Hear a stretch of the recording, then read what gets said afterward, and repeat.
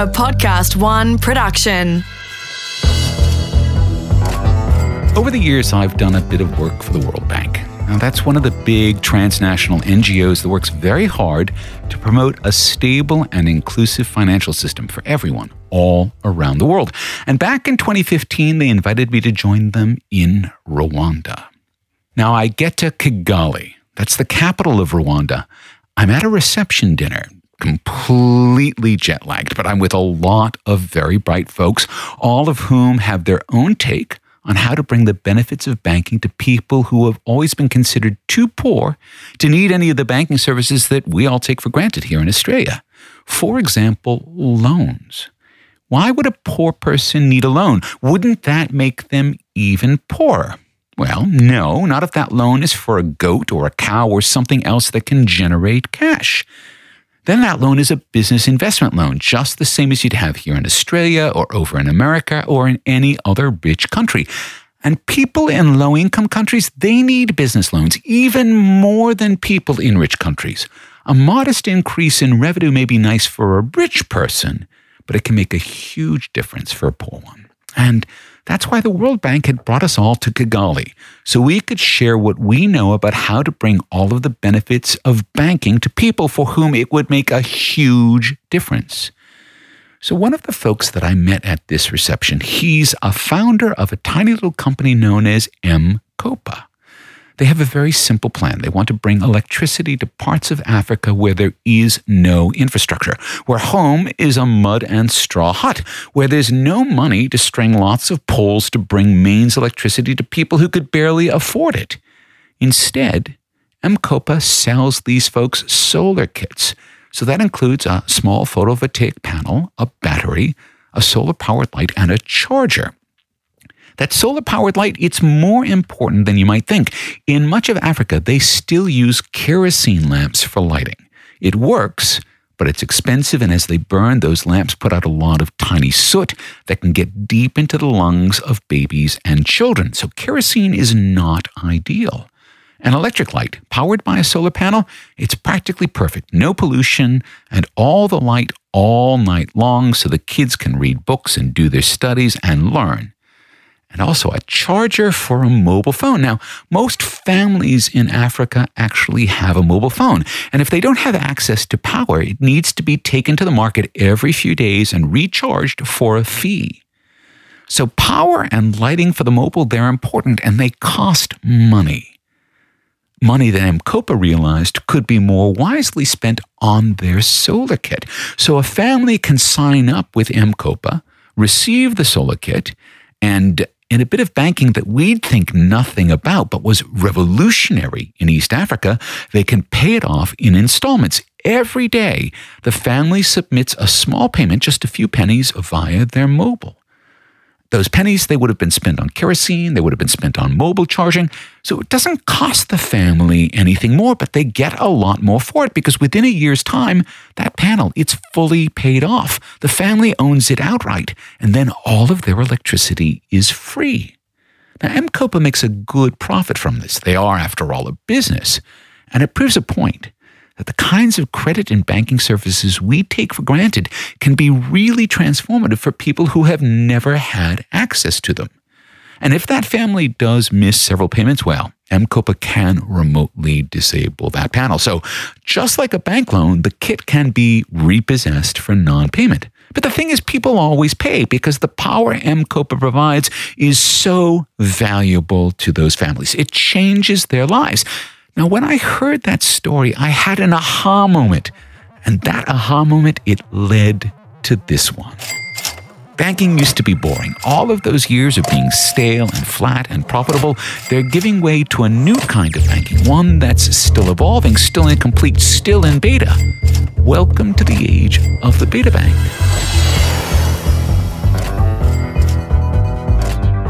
G'day, I'm Mark Pesce from the Next Billion Seconds podcast, and together with banking futurist Andrew Davis, we're exploring this new world of neobanks. It's a fancy word meaning new banks, and we're learning how we'll be saving, spending, and investing over the next billion seconds. In this episode of Beta Bank, we're looking at banking for folks around the world who historically haven't had a lot of access to the banking system. Let's begin by welcoming co-host Andrew Davis to the show. Welcome back, Andrew. G'day, Mark. It's so great to be back. Okay, so we have this idea that these small changes, particularly in the developing world, in how people can bank and access money, can have huge transformations. Why is this? Why is that small change so important? Well, actually, Mark, for around 2 billion people in the world, they don't have access to a bank account nor to financial services. So it's one person in 4 or a bit more. Yes, it's such a large number, and they largely depend on cash or even the concept of bartering to exist on a day-to-day basis. And that's mind-blowing because bartering is something that we've been doing for thousands of years, but we've had coins for 2,500. So theoretically, bartering should have been obsolete 2,500 years ago, but it's not. But the great news is actually that the number of unbanked in the world is reducing. And we know that in the 3-year period from 2014 to 2017, more than 500 million adults opened a bank account for the first time ever in their lives. Wow. So that's a huge, that's basically as many people have joined the banking system in a shorter period of time as ever in history then. Exactly. And so what's driving this? Well, there's really 2 main factors, and they're the same ones fanning the flames of neobanks in developed markets. Okay. So the same things that are working here in Australia to drive transformations in the banking system are driving transformations in Africa, in China, in Latin America. Exactly. So the first one of those is that almost everyone on the planet now holds a mobile phone, as you were saying. And it's not necessarily a smartphone. It could be a phone of any shape or form, but it means now that suddenly a lot more people can open and make use of a bank account remotely without having to find and go into a bank branch. Which, again, in a lot of these countries, there just aren't a lot of bank branches. You know, the banks don't have enough money and they don't have enough demand to open branches all over a country because people are poor. That's right. And so from a financial business case perspective for these banks, it doesn't make sense to have branches everywhere because there's not the scale. And so you have that chicken and egg problem, which if you don't have branches, people don't open accounts. But the mobile now removes that chicken and egg problem. Exactly. And the second point is that we see significant amounts of capital being applied to the development of new banking models and financial services capabilities. So you no longer have to have connections on Wall Street to be able to fund a new bank. And that was true because the folks from Kosta, I think, had put some money together. They were university educated, but they were basically just doing it as a tech startup. Yes.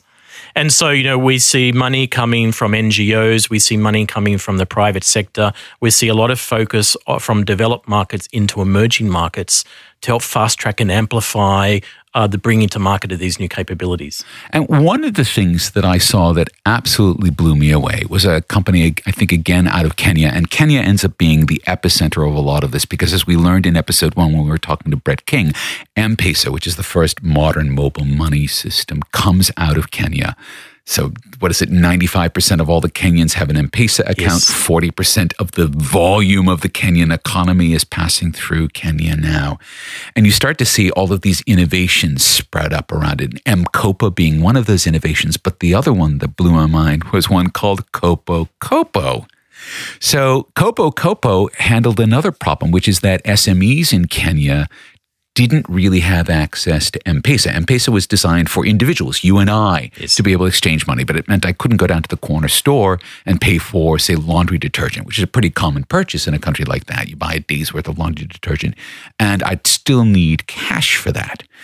So Kopo Kopo provided a way to be able to get those merchants using M-Pesa. That was great, and it opened up a lot of commerce, but then they realized that they actually had all of this data coming in from all of the merchants and that they could analyze that data and they could actually then build a profile of that business and pre-qualify those businesses for lines of credit and do it for basically no cost, where it would have cost a bank $50, $100, $200 to do all of the credit checks for these tiny little businesses, which only need tiny little amounts of money to really affect what they can do.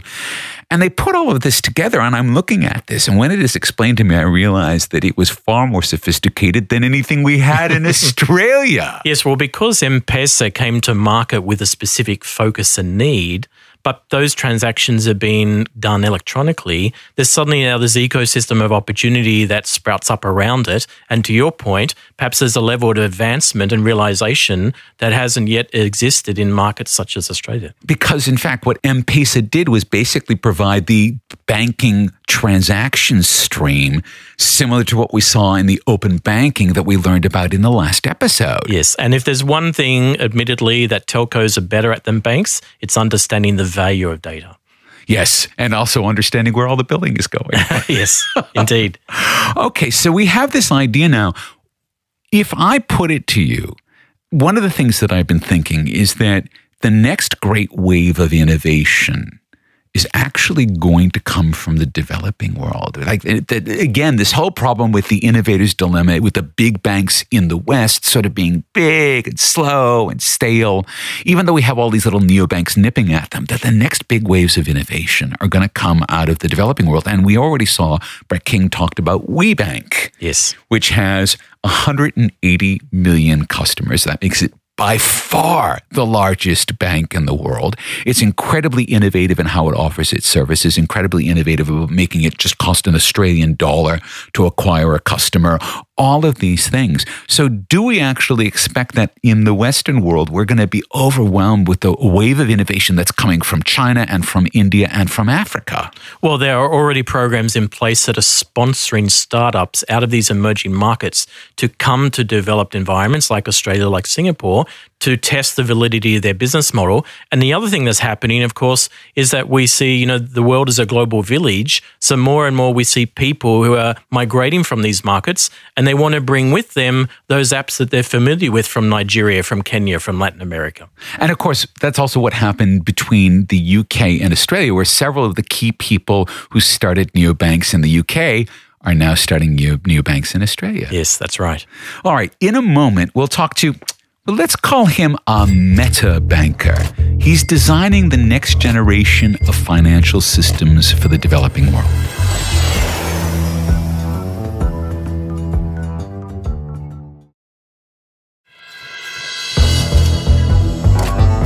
This is Mark Pesce, and with co-host Andrew Davis, in this episode of Beta Bank, we're looking at banking for folks around the world who historically haven't had a lot of access to the banking system. And Mark, few people know more about this than our guest, Kosta Peric.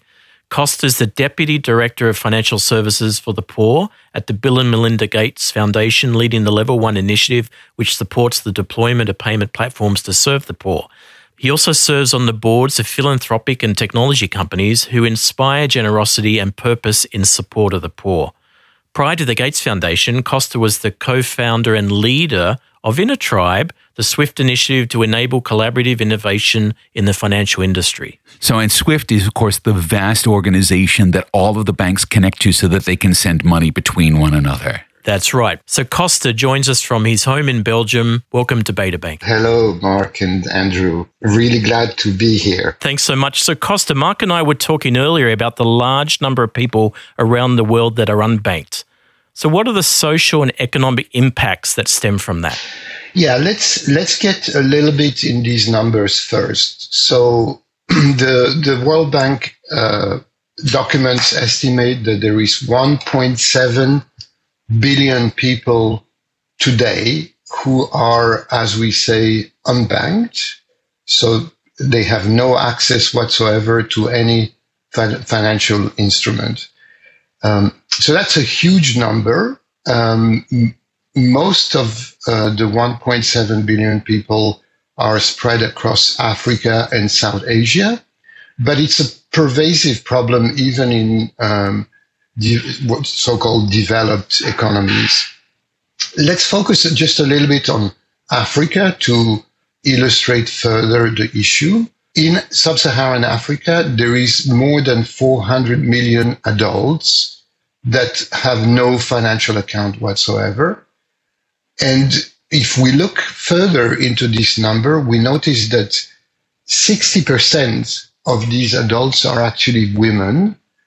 So not only is there a problem of financial exclusion, but also there is a problem of the gender gap that is very important to consider this.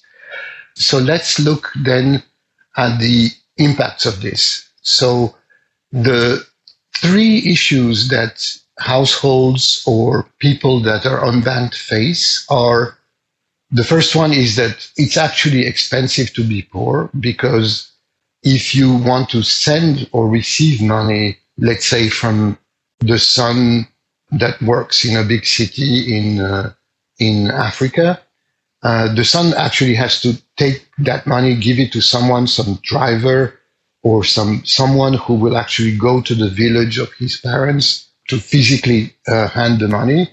This is expensive, of course, because the people providing the service may actually ask for a fee, etc. You can see how that is. The second problem is that with using only cash, households and people are exposed to financial shocks that are very difficult to absorb without some form of planning, provisioning tool like a financial account. And we know that once people get into poverty, it's really not easy at all to get out again of poverty. And you can get out in poverty because of these financial shocks. They can be actually positive shocks, like a marriage in a household that takes a lot of planning and money, or of course, true shocks like illness or getting out of work or any of these reasons. And the third problem is really that the unbanked people are totally unconnected from any financial and economic system. And so what would happen when we succeed connecting these 1.7 billion people? Well, there is a report from McKinsey Global Institute that says that by 2025, if we succeeded connecting all these people, we would add more than $3.7 trillion to the GDP of emerging markets. So Kosta, and that was, I think, the point about the significance of women being in that pool of unbanked, to me, is a very important point, because from my experience in emerging markets, it's not uncommon to see the woman of the household being the one who's trying to manage the finances of the family. Yes. So tell me then, how are banking services in emerging markets evolving, and is technology helping to make that happen? Yes. So in a way that is typical of the Gates Foundation, technology is an important ingredient in solving this problem. And in fact, basic innovation that can serve the purpose of connecting the poor has already happened 10 years ago with the emergence in Africa, in fact, and specifically in Kenya, of what's called mobile money. The most notable system perhaps written about would be M-Pesa in Kenya or bKash in Bangladesh. Mobile money allows you to send and receive money exactly like you send and receive a text message, with very little prerequisite and essentially just knowing the phone number of the person you want to send money to. And so that's the basic innovation that has happened, and that demonstrated two basic things. One is that it is possible for financial providers to serve the poor profitably, albeit in a totally different model than the traditional banking model. And indeed, in most instances, you can see that the key stakeholders in provision of financial services for the poor are non-banks, telecommunication companies that step in, or fintech companies that step in. And so they have demonstrated that it is possible to serve the poor and make money in this. And that's an important point, because if the private sector companies did not make money in this, then we would never achieve this goal. The second thing that they have demonstrated is that it is actually helpful for the poor to obtain a mobile wallet with very little prerequisites, and it demonstrated how the positive impact of this can be achieved in terms of absorbing shocks, as I was mentioning, in terms of allowing the people to save time every day, but also, and perhaps most importantly, showing how additional services beyond the basic wallet can be provided, such as solar pay-as-you-go systems in East Africa, where you can pay for electricity from a solar battery every day using very small amounts. Kosta, the Gates Foundation does such amazing work. And of course, it's guided by the belief that every life has equal value. And I know your area of focus is on the financial services for the poor program, but can you tell us a little bit about that and about your Level 1 project? So indeed, the financial services for the poor strategy, the Gates Foundation aims squarely to connect the 1.7 billion remaining people to an adequate system. And the way we work is essentially helping stakeholders in countries and regions to organize themselves and build payment platforms that can connect these people. So the stakeholders we work with are governments, central banks, private sector entities, so pretty much the entire ecosystem in the countries and regions. The basic innovation, as I mentioned, is already 10 years old. The new method today is essentially aimed at accelerating the adoption of mobile money, or as we say, digital financial services. And the innovation is all about interoperability. One of the issues that we observe today is that there are, while helpful, mobile money systems tend to get into silos where the sender and recipient of the money have to be connected on the same network. And that's an impediment to the growth of the market. So most of our efforts today are focused on helping governments, central banks, and private sector entities build digital payment platforms on a national or even regional level that allow a person who has a wallet to now be truly part of the full economy, being able to receive a salary from a bank account, being able to send money to wallets that are not on the same network that she is, being able to pay school fees, to pay for electricity, so to be really fully connected.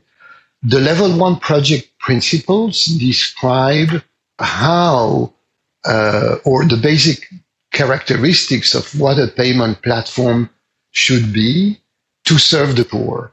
And for people interested, I suggest reading on level1project.org website. The principles essentially have to do with instant payments, push payments that are irrevocable, because what we want is a digital system that mimics cash. When I send money to someone else, my wallet is immediately debited, their wallet is immediately credited, and the transaction is irrevocable. And you can see how that mimics cash and how people can trust into such a system. The other set of principles relate to how the payment platform is managed and organized. And essentially, we see these platforms as being utilities. So there are companies that don't seek to make profit, but more like a utility to operate efficiently and to collect enough revenue to be sustainable over time. One innovation that we have also commissioned the development of a software that is now open source that's called Mojaloop. And that is an open source implementation of the Level 1 principles that make it very easy for a community, financial community in a country to embark on this interoperability journey and deploy these systems very easily.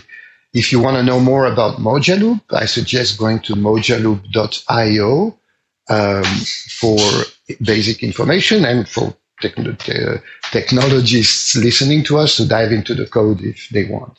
So Costa, with all this great work underway, where do you think we'll be 5 or more years from now? And is the world going to be a better place as a result?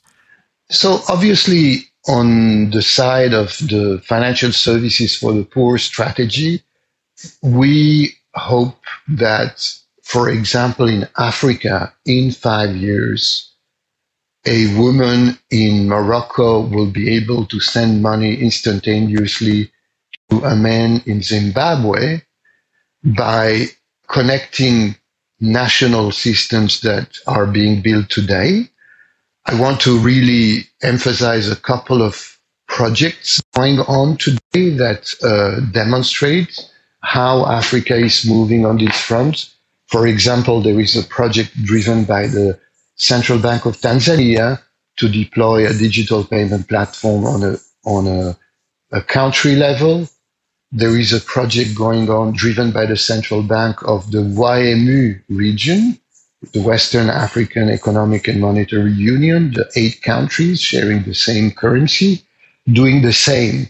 So you can see how pockets of digital payment platforms are now being implemented, and the next natural step will be to interconnect all of this together. Doing that will enable these essential connection of the 1.7 billion new customers into the economy. And these new customers truly represent an incredible business opportunity for new products and services, as I was mentioning earlier, to thrive into this new market. So that's the vision we are hoping to achieve with our partners in Africa and Asia. Well, what a tremendous goal. That's such great news to hear about. And Kosta, we thank you so much for being part of this episode, and it's been a pleasure to have you on Beta Bank. A pleasure as well. Thank you so much. This figure that Kosta quoted, that 1.7 billion people who are basically unbanked or underbanked, when they come into the banking system, that they increase GDP by $3.7 trillion. And that this is probably mostly going to happen not because of banks, but because of non-banks delivering digital financial services. That, in fact, when we look into the future across the world, that form of banking looks really different than anything we know in Australia. It is, because, again, in these markets, the phone means so much to these people. The phone, to many of these people, is almost the first time that they've had exposure to technology. And to the kinds of power that connectivity brings. Correct. And the beauty is that by bringing these people into the financial services ecosystem, even if it's not by a bank, it lifts their contribution to the economy because, as Kosta said, they start to save money, they start to think about the future, maybe then they get access to insurance products, their earnings, their quality of living goes up, they start to contribute at a tax level. So there's this massive ripple effect that is to the benefit of everyone. And I think it's really one of the first things Kosta said, one of the things we need to remember is that it is expensive to be poor. That in fact, poor people pay more for most services in terms of a percentage of their income than any of us would find tolerable, right? Yes, unfortunately, there's a lot of organizations in the market that target the poor in a bad way because they realize the poor don't have a lot of choice, and the poor do live day to day, and they'll do whatever's needed to get access to the goods and services they need to survive that day. And I mean, payday advance loans are the sort of classic example that we'd be familiar with, but there's many other versions of that, particularly in the developing world. And so it comes back to that idea that, in fact, these small changes that are not a lot, it's not a lot of technology. Kosta kept on coming back to the fact that the revolution already happened. And it happened 10, 12 years ago, and it happened in Kenya with M-Pesa, and then, of course, in Bangladesh with Bcash. And so, in fact, what we're doing is we're simply taking advantage of that revolution, and that it has the capacity to not have to do a lot, but to mean a huge amount to a lot of people. And isn't it great to think that these building blocks are already there, and they've been there for many years, perhaps, under our nose. But here now, I guess, through the will of a lot of great people outside of these emerging markets and the support of capital and all this new technology, they're able now to create this recipe for success. And I actually do think, looking at the Gates Foundation, that in 100 years' time, Gates is going to be remembered less for being a monopolist, which he was, and much more for being a person who really figured out some easy levers to really help the world become a better place. And this idea that Kosta also threw at us, that in fact, these banks that are going to be serving poor people are going to look more like utilities, that they're going to be organized for the public good, which is not how we think of banks today. Is that one of those ideas that will also perhaps come in and affect the way we do banking here in the West? Well, yes. We've already seen some neobanks in different markets around the world that are coming to life around a social cause. And they're, I guess, trying to identify, how do I associate with a niche of the population that has certain values that are perhaps important to me as a business and important to me in terms of my team and founders? So that's the great thing now. Just like perhaps pre-pay TV, we only had 5 channels to watch on the TV.